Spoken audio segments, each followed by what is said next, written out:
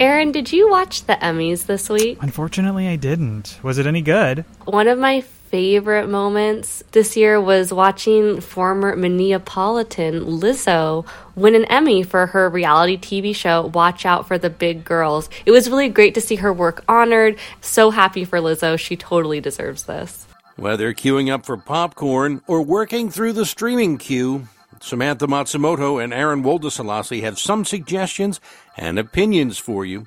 They're the Cube Critics.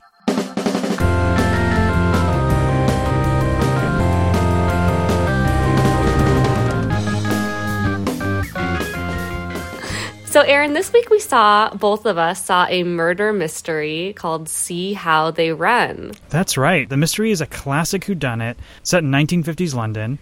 When a film director is murdered after a stage production of Agatha Christie's The Mousetrap, a grizzled detective and his naive constable must jump to solving the case. Yeah, I really enjoyed the performances of Saoirse Ronan and Sam Rockwell as the detective duo in this movie. What did you think of the mystery itself, though, Aaron? You know, I thought the mystery was a little underdeveloped and underappreciated by the cast and the people who made the film. While most mysteries work to supply surprise and clues and intrigue through traditional conventions, See How They Run pokes fun at these conventions while solving the case with meta commentary and slapstick jokes, and also some really interesting editing with split screens. I agree with you. I found the mystery itself kind of a little uninspired. It's not my favorite murder mystery I've watched, but I think it's a passable one, and it will definitely hold you over until the Knives Out sequel, The Glass Onion, comes to us soon. So if you're interested in that, See How They Run is in theaters now. Aaron, we also have an old friend joining us right now as a surprise Cube Critics guest star. Hey, Ewan, you're back on Cube Critics. I am back, yes, because I was the only one of the three of us who could go see the screening of The Woman King. And boy, I made out. It's a great film. This is one of these movies which there are too few of nowadays. It is an action thriller that actually has some heart and something that you can get your teeth into. This is the story set in the 1820s Dahomey in West Africa about a general called Naniska, played by Viola Davis. She is the general of an elite all-women's fighting force called the Agogie.